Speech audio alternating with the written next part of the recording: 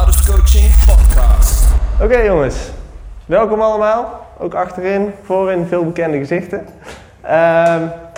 Mijn naam is Joey Lelyveld, ook wel Joey Suki genoemd voor een hele lange tijd. Tegenwoordig word ik nog steeds wel zo voorgesteld, maar voor mij is dat een afgesloten periode. Daar ga ik je zo meer over vertellen.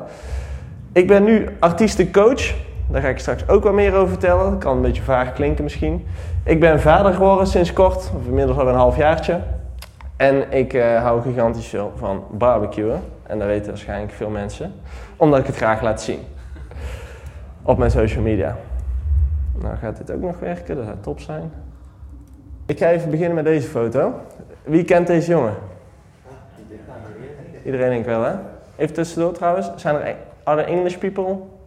Only Dutch. Top, dan maak ik het Nederlands. Nou, deze kennen we inderdaad allemaal wel. Dit is Avicii. We kennen waarschijnlijk ook allemaal het verhaal wat daarmee is gebeurd. Wie van jullie heeft de documentaire gezien op Netflix? Bijna iedereen. Nou, dat maakt het makkelijk. Die documentaire is eigenlijk mijn leven geweest. Eigenlijk, toen ik die video keek, dacht ik echt, ik zie het gewoon letterlijk gebeuren. Het enige verschil is dat hij nog groter is geworden dan dat ik ooit ben geworden. Maar het pad dat hij heeft belopen is identiek aan mijn verhaal.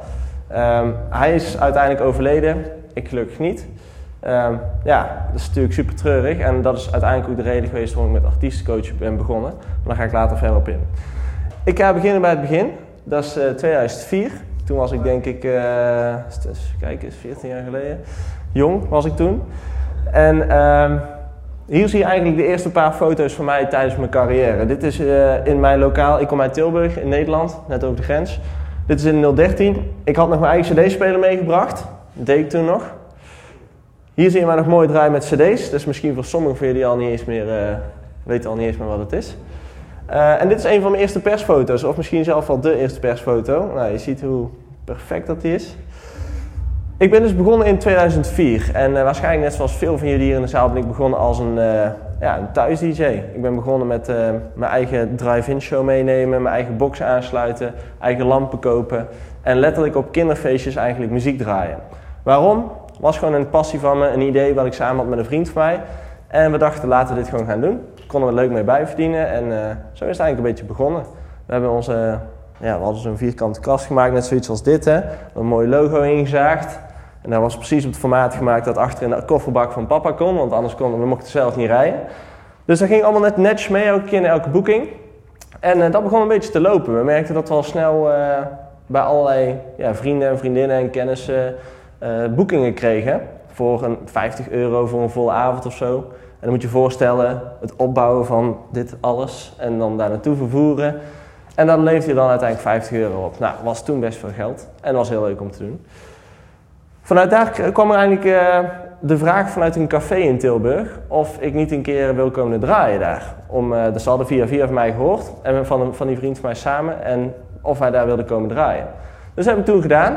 En daar is een beetje het brandje begonnen, zeg maar, bij mij. Daar is alles een beetje gaan branden en dat ik zoiets had van, dit is eigenlijk toch wel heel erg leuk. Ik was zelf toen 17, denk ik. Ik mocht zelf eigenlijk nog niet eens op stap. Maar ik mocht wel in die kroeg draaien. Dus mijn ouders brachten mij elke nacht netjes op en neer rijden. En daar ben ik begonnen. Met elke week eigenlijk 2 à 3 keer per week volle avonden draaien. Voor mensen die eigenlijk ouder waren dan ik. In een tent waar ik eigenlijk nog niet eens binnen mocht staan. Maar ik vond het wel super leuk om te doen. In die periode, ik had een achterneef, Cas, en die ging naar de SAE. Kennen jullie die? SAE-instituut, school. Die kon toen destijds al, in 2004, kon die al heel goed muziek maken. Ik kon toen nog helemaal niks, alleen plaatjes draaien. En ik had zoiets van, die DJ-sets voor mij, die wil ik wel een beetje beter maken, dus kun je mij daar leren? Nou, dat heeft hij eindelijk gaan doen. Ik heb een computer gekocht, ik heb monitors gekocht en ik ben gewoon begonnen. Muziek maken. En elke keer als ik een vraag had, tegenwoordig ga je naar YouTube, want daar staan 100.000 tutorials op. Bij mij was YouTube, mijn neef Cas. En dan belde ik op en zeg, hoe werkt sidechainen? Want ik kom hier niet uit, ik hoor het van iedereen, maar ik weet echt totaal niet wat ik hiermee moet. En dan kwam hij netjes langs huis, uitleggen en dan was hij weer weg. Dus ik begon met muziek maken. Nou, eigenlijk met edits eerst, om mijn set een beetje op te spicen. En om te zorgen dat mijn DJ-sets unieker werden dan andere mensen eigenlijk. Om een beetje te onderscheiden als artiest. En vanuit daar ook steeds meer originals. Het begon allemaal langzaam een beetje te lopen. En ook wat muziek gaan uitbrengen. Eerst allemaal hele kleine labeltjes. Labels die nu waarschijnlijk niet eens meer bestaan. Ik zou eerlijk gezegd ook niet meer weten hoe ze heten. De platen staan overigens wel nog online, zag ik. Dus mocht je geïnteresseerd zijn, kijk een keer, dan lach je kapot. Goed, 2004. Ik zeg al, vanuit daar is het een beetje begonnen. Toen draaide ik elke week in Tilburg en ik dacht van nou, ik wil ook wel eens wat anders, wat buiten Tilburg zien eigenlijk. Dus toen begon ik op een gegeven moment te denken van nou, ik wil een keer losse boekingen gaan doen met een stijl die ik zelf echt leuk vind. Want ja, jullie hebben misschien ook allemaal wel, jullie kennen het wel, dat je stijlen moet draaien waar je misschien zelf helemaal niet achter staat. Ik wilde gewoon housemuziek draaien, maar ik moest ook après-ski of Nederlandstalig of R&B draaien, terwijl ik dat helemaal niet wilde. Ik wilde gewoon housemuziek draaien. Dus ik heb de keuze gemaakt om te stoppen in Tilburg en om alleen nog maar buiten Tilburg te gaan draaien. Het was een moeilijke periode, want al mijn boekingen, ik was gewend om 3 boekingen per week te hebben en om daar dus geld aan te verdienen, die waren allemaal weg. Want al mijn vaste klanten die mij elke week boekten, ja, die waren niet geïnteresseerd in een DJ die alleen maar housemuziek draaide. Dus eigenlijk heb ik toen een jaar zo goed als niks verdiend, maar ik vond het de moeite waard, want ik wilde gewoon housemuziek draaien, ik wilde niet de rest doen. Moet ik wel bij zeggen, ik woonde nog thuis, ik was nog heel jong, dan maakt het natuurlijk wel allemaal makkelijker, want ik hoef geen rekeningen te betalen, ik heb geen auto, hoef ik allemaal niet zo hoog te maken, als ik €100 per maand verdiende was het meer dan genoeg. Dus daar is het eigenlijk allemaal een beetje gaan versnellen, omdat ik muziek ben gaan maken, ik had toen ook inmiddels alle tijd van de wereld, omdat ik dus ook niet meer draaide, daar is het allemaal gaan versnellen. Ik ben toen volledig in gaan storten op muziek maken eigenlijk, produceren. En daardoor is mijn output, dus het aantal releases, is alleen maar omhoog gegaan. En al heel snel kwam ik bij een label binnen, Sneakers. Ik weet niet, kennen jullie Sneakers Music hier nog? Ja. Nou, Sneakers Music was 10 jaar geleden ongeveer was het een label waar heel veel Nederlandse grote DJ's, die nu heel groot zijn daar allemaal een beetje begonnen over het algemeen. Ik was daar een jong talent eigenlijk die daar mee released, samen met Bassjackers bijvoorbeeld, met Epster. Ja, wie nog meer, Quintino en zo, Sick Individuals zitten er ook allemaal bij. Een heel grote talentenpool eigenlijk. Dat label wordt nu volgens mij heel een beetje leven ingeblazen, maar dat is waar het begon. En omdat ik op dat label release, kon ik ook op hun feesten draaien. Maar dan stond je dus op een beetje de populaire feestjes van Nederland en dat was voor mijn naam heel goed. Want daardoor was je een interessante DJ en was ik ook interessant voor andere feesten om geboekt te worden. Dus elk stapje, elke release die ik had, ging ik een stapje hoger de ladder op. Op een gegeven moment kwam ik bij het volgende onderdeel, Revealed. Kennen we ook allemaal wel, van Hartwell. Ik kwam een plaat, via was mijn plaat bij hem terechtgekomen. Ik weet nog steeds serieus niet hoe. Maar die is via bij hem terechtgekomen. En die wilde hij releasen op zijn label destijds. Dat was onderdeel van Digidance, het bestaat nu ook allemaal niet meer. Hij wilde mijn plaat daar releasen. Uiteindelijk is dat niet doorgegaan, want dat label is toen dus failliet gegaan. Maar hij zei wel, Joey, ik ga iets nieuws doen. Kan ik jou niet daarin meenemen, want dat vind ik leuk. Ik zei, ja, tuurlijk, dat vind ik super tof, wil ik er meegaan. Dus eigenlijk ben ik toen op Revealed gaan releasen. Ik denk dat ik er 3 of 4 releases op heb gedaan. 3 solo's volgens mij en 1 plaat met Hartwell zelf. En dat is eigenlijk waar mijn carrière echt een boom heeft gekregen. Was ook perfecte timing. Hartwell zelf was op dat jaar in de DJ Mag binnengekomen als een van de grootste talenten. Dus de hele wereld keek naar wat hij deed. En ik stond achter hem eigenlijk. Dus dat was gewoon heel makkelijk voor mij om daarin mee te groeien. Dus daar is mijn carrière echt hard gegaan. Hier linksboven zie je een foto van mij in Zuid-Afrika. Hoe ben ik daar terechtgekomen? Ik kreeg letterlijk gewoon een mailtje van iemand. En die zei, ik weet nog heel goed, ik open mijn mailbox. Ik zie een mailtje van iemand die ik nog nooit had gezien. En die zegt, hoi Joey, in het Engels dan. Hoi Joey, ik heb jouw plaat gehoord op Sneakers. Wij willen die graag licenseren voor ons label hier in Zuid-Afrika. En wij willen daar een tour aan vastbinden. Van 3 data, 3 verschillende steden. We betalen de vluchten, we betalen het hotel. En je krijgt nog betaald ook voor de boekingen. Nou, ik was 21 volgens mij. Ik had mijn koffer al gepakt en ik stond al op het vliegveld. Ik denk, ja, laat maar komen. Mijn ouders daarentegen dachten iets anders. Die dachten, joh, wie is die gast? Waarom gaat hij daarvoor betalen? Waarom betaalt hij jouw vlucht? Waarom ga je naar Zuid-Afrika? Kan dat ook niet gewoon hier in Nederland zijn? En nou goed, ik had toen gelukkig iemand naast mij staan die een beetje kon verantwoorden waarom dat wel slim was om te doen. En na een paar heen en weer e-mails, zeg maar, was het wel bewezen dat het ook echt allemaal legit was. Dus ik mocht gelukkig gaan, maar het is wel een cruciaal punt geweest. Want als mijn ouders daar hadden gezegd, Joey, jij blijft gewoon thuis, want jij bent nog die kleine jongen. Dan denk ik dat het zomaar eens anders had kunnen lopen. Maar goed, ik mocht gaan en dit ben ik in een cd-winkel in Zuid-Afrika. Ja, moest ik dus signeren. Nou, ik snapte daar helemaal niks van, want ik dacht, hoezo sta ik mijn muziek in Zuid-Afrika te signeren? Dat is bizar. Daarna, door Revealed eigenlijk, is mijn carrière echt omhoog gegaan. Ben ik heel de wereld over gereisd. Hier zie je een aantal hoogtepunten daarvan. Dit ben ik in Seoul. Dit is Ibiza samen met Kill the Bus. Daar heb ik ook een plaat mee samengemaakt. Met Sick Individuals heb ik een Amerika tour gedaan. En dit is hier in België, Summer Festival. Ken je waarschijnlijk wel, op de Revealed stage. Ik denk 5 jaar geleden of zo, 6 jaar alweer. Dus eigenlijk een hele hoop hoogtepunten. Hier nog een paar. Ik heb op, Tomorrowland kun je ook. Dat is ook in België toch? Tomorrowland. Meerdere Amerika tours gedaan. Dat is een videoclip. Officiële remixen voor Jennifer Lopez, maar ook Pitbull. Eigen label gehad, dubbed. Met Firebeats heb ik heel veel samen gedaan. En de plaat met Hartwell, wat een persoonlijk hoogtepunt is geweest voor mij. Nou, je zult denken, als ik dit verhaal zo vertel, denk je, joh, dit is toch allemaal wel, dat is eigenlijk toch gewoon een goed verhaal. Wat doe je hier en waarom sta je niet te draaien? Nou, dat komt eigenlijk nu. Je ziet hier, de tijd loopt tot 2013. En het kantelpunt voor mij lag hem eigenlijk in 2014. De industrie was op een redelijk hoogtepunt, denk ik wel. Alles was echt zwaar booming. Iedereen vloog de hele wereld over. De fees gingen door het dak heen. Het was eigenlijk te mooi om waar te zijn. En ik voelde in mezelf dat er iets was veranderd. Ik had ineens geen zin meer om dat vliegtuig in te gaan. Ik had geen zin meer om te draaien. Ik haalde gewoon niet meer plezier eruit wat ik er altijd wel uit had gehaald. Als klein jongetje met die drive-in kast die je elke keer meesleepte. Je zou denken dat je hier minder plezier uit haalde dan de wereld overvliegen. Nou, voor mij, ik begon steeds meer te merken van, joh, ik vind het eigenlijk helemaal niet leuk. Toen kwam eigenlijk de volgende dag. 2014. Ik stond aan het begin van de zomer. En we weten allemaal waarschijnlijk als DJ dat is een belangrijke periode. Daar pak je veel boekingen over het algemeen. En het is gewoon een belangrijke periode. Daar moet je klaar voor zijn, moet je fit voor zijn. Als ik me goed herinner, dan mag jij bevestigen, volgens mij was het april, mei. Eind april, begin mei volgens mij. En ik zal even beschrijven wat je hier ziet, dan zal ik daar ook even uitleggen. Dit ben ik in het vliegtuig. Nou, die ziet er niet heel gelukkig uit. Dit ben ik aan het draaien, zal ik daar ook uitleggen. Dit ben ik met mijn promotor daar in India, in Mumbai was dit volgens mij. En dit is in de club, met ook promotors. Wat is er gebeurd? Ik ging verhuizen, die week voordat ik naar India ging. Waardoor ik eigenlijk fysiek helemaal vermoeid was. Want ik had echt een week lang iets proberen te doen wat gewoon niet in een week gedaan kon worden. Alles proberen over te verhuizen, klussen, ik was gewoon op. Ik had er 1 nacht geslapen. En toen moest ik naar India in mijn eentje. 4 dagen lang, of 5 dagen lang. 3 boekingen. In 3 verschillende steden.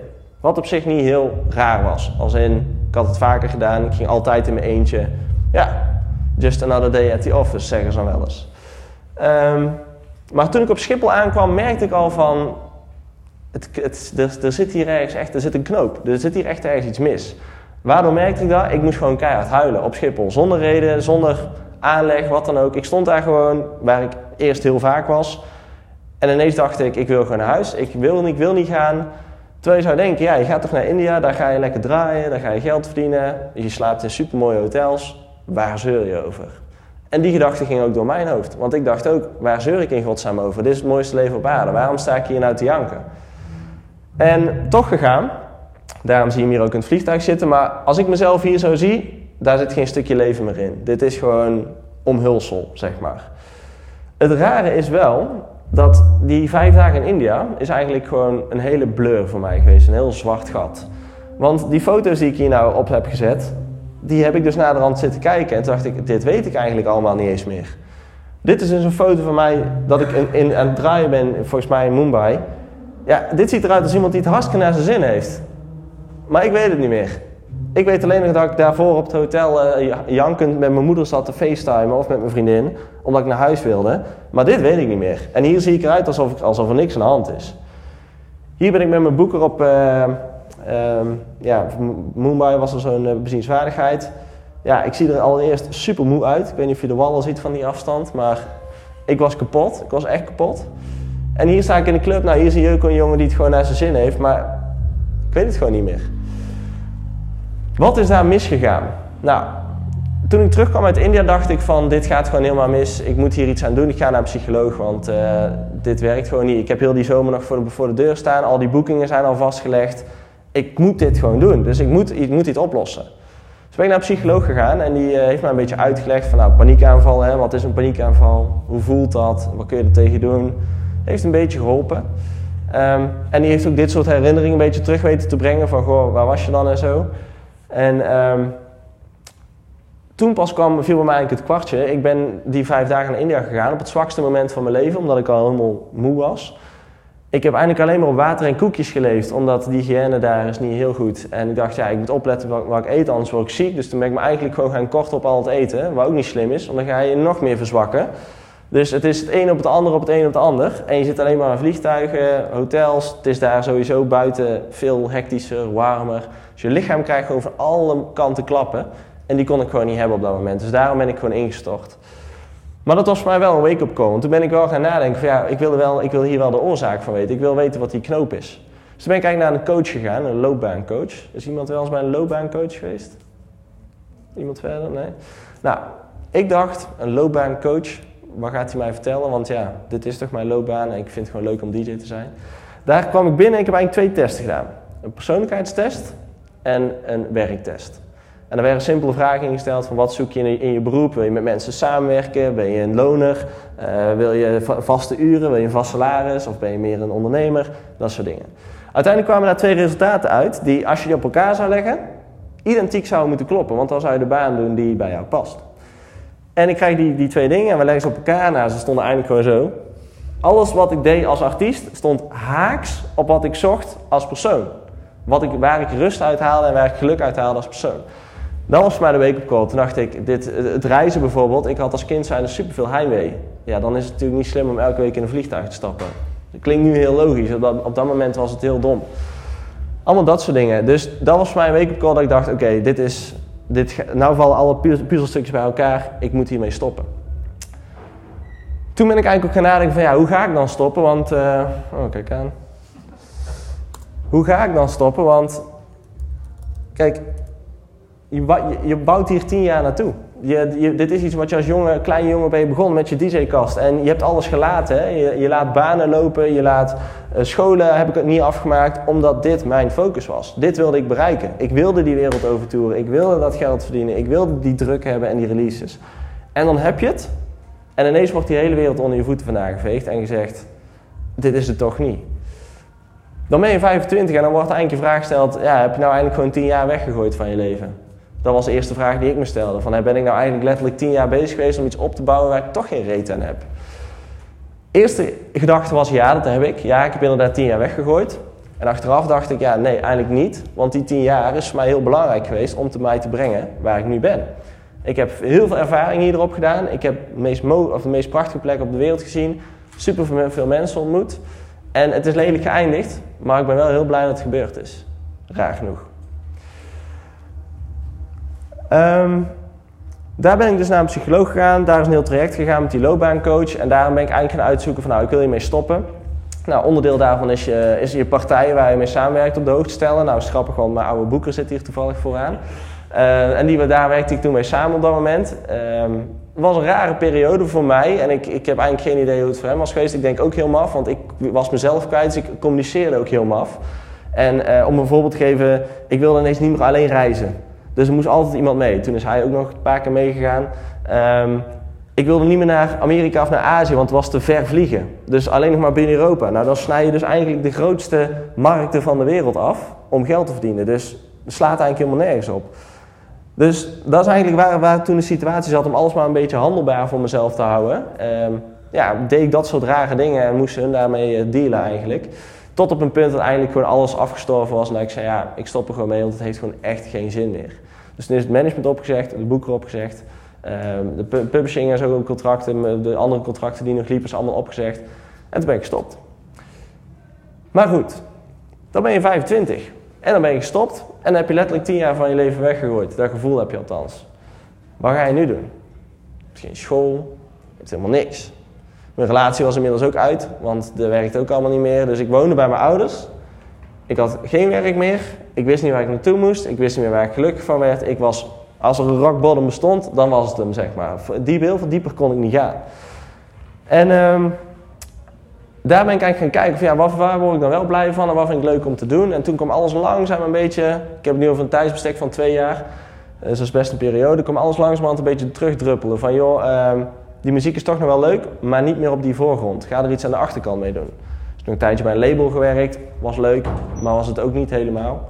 En toen heb ik een tijdje in een fabriek gewerkt ook nog, om even weer te levelen met de wereld, om even te weten wat werken is, raar genoeg gezegd. Heeft heel goed geholpen voor mij. En na die periode, toen ben ik eigenlijk langzamerhand een beetje gaan vinden van, ik vind die muziek toch nog wel leuk en er zit toch nog wel, die 10 jaar is toch niet weggegooid, want ik heb mijn kennis, ik heb mijn ervaring, ik heb mijn netwerk en daar kan ik mensen mee helpen. En toen heeft ooit iemand tegen mij gezegd, je moet leraar worden. Toen zei ik, leraar? Ik zie mezelf niet elke dag in zo'n hok staan om mensen dingen uit te leggen, dus nee dank je. Maar de kern van het idee was meer, je moet mensen gaan begeleiden. Dat was al eigenlijk hetgene wat hij zei, maar dat was niet hetgene wat ik hoorde. En naar de rand viel dat kwartje bij mij, dus ik dacht, ja, daar heeft hij eigenlijk wel een punt. Ik vind het heel leuk om mensen te begeleiden, om mensen te zien groeien. En vooral met iets waar ik zelf ook heel erg leuk vind, muziek. Toen ben ik gaan nadenken, was er iemand tijdens mijn carrière, tijdens dit hele pad wat ik jullie nou net laat zien, die ooit mijn handje heeft vastgepakt en die heeft gezegd, Joey, je moet deze kant op, dit moet je niet doen, dat moet je wel doen, let hierop, let daarop. Ja, die was er, een management en een boeker, maar die kwamen pas in de laatste 2 jaar. En die andere 8 jaar daarvoor, niemand. Mocht het allemaal zelf maar uitvogelen. En dat is op zich ook allemaal wel gelukt, maar het had veel efficiënter kunnen lopen en veel gezonder kunnen lopen als er iemand was geweest die mij voor bepaalde dingen had kunnen behoeden. Of misschien wat tijd had kunnen besparen door een bepaald contract niet te tekenen of juist wel te tekenen. En kunnen adviseren waarom iets wel te doen of waarom iets niet te doen. Dus dacht ik, is die persoon er geweest? Dacht ik, nee, die is er eigenlijk niet geweest. Toen kwam de vraag, bestaat dat wel? Bestaat zo'n persoon? Is dit een ding? Toen ben ik gaan googlen en dacht ik, ik kon er eentje vinden geloof ik in Nederland. Die verkocht zich ook als artiestencoach, maar dat is eigenlijk een artiestenpsycholoog. Dus die zit veel meer op de fysicus kant ervan, de diepere kant. En ik dacht, ik wil meer op die praktijkkant gaan zitten. Dus echt mensen letterlijk begeleiden door hun carrière en opletten, hun behoeden van bepaalde dingen en vooral tijd proberen te besparen. Want als iets waardevol is in dit leven, is het tijd. Geld kunnen we bijdrukken, vrienden kunnen we meer krijgen of minder, maar tijd, elke minuut die jij hier nu zit, ben je kwijt. Ga je nooit meer terugkrijgen. Dus elke minuut die je kunt besparen in je carrière is in mijn mening heel waardevol. En als iemand je daarmee kan helpen, dan doe ik dat heel graag. Dus toen ben ik eigenlijk gewoon begonnen met zo'n kantoor opzetten, een artist coaching kantoor. Eerst on the side, gewoon in de avonduurtjes. Naast dat ik bij dat label werkte, deed ik in de avond dan de coaching. Letterlijk in de auto terug zat ik al te coachen via Skype. En dat is gaan groeien en dat is gaan groeien. En binnen jaren is het eigenlijk gegroeid naar een fulltime baan. En toen dacht ik, er zit hier iets. Schijnbaar vinden mensen dit heel interessant. Schijnbaar hebben mensen hier iets aan. Ik merkte zelf ook aan mezelf dat ik hier heel blij hiervan werd. En dat ik er energie van kreeg. Ik dacht, ga je meer mee doen. En dat is eigenlijk wat ik de afgelopen jaar... Ik ben nu een jaar fulltime bezig. Dat is eigenlijk wat ik het afgelopen jaar heb gedaan. Ik ben nu mijn bedrijf vooral aan het opbouwen naar een volgende level. Het gaat heel goed. Ik ben nou net een studio weer gebouwd waar ik ook weer mijn klanten productiecoaching geef. En waar ze ook de ruimte kunnen huren om daar lekker een dag... het is op een boerderij, oude varkenstal. Dus daar kunnen ze letterlijk in een oude varkenstal heel de dag muziek maken. Dat is wel helemaal verbouwd. Ja, dan deze vraag. Wat zou ik anders doen? Ik zou vaker nee gezegd hebben. Ik heb heel veel ja gezegd tegen dingen waarvan ik eigenlijk voelde op dat moment, is echt geen slimme beslissing, dit wil ik eigenlijk helemaal niet. Maar ik heb het toch gedaan. Waarom? Geen idee. Ik heb het gewoon gedaan, maar diep van binnen wist ik dat ik het niet moest doen. Dat zou ik zeker anders doen. Dat is ook het advies wat ik eigenlijk aan iedereen meegeef die nu nog aan zijn carrière aan het bouwen is.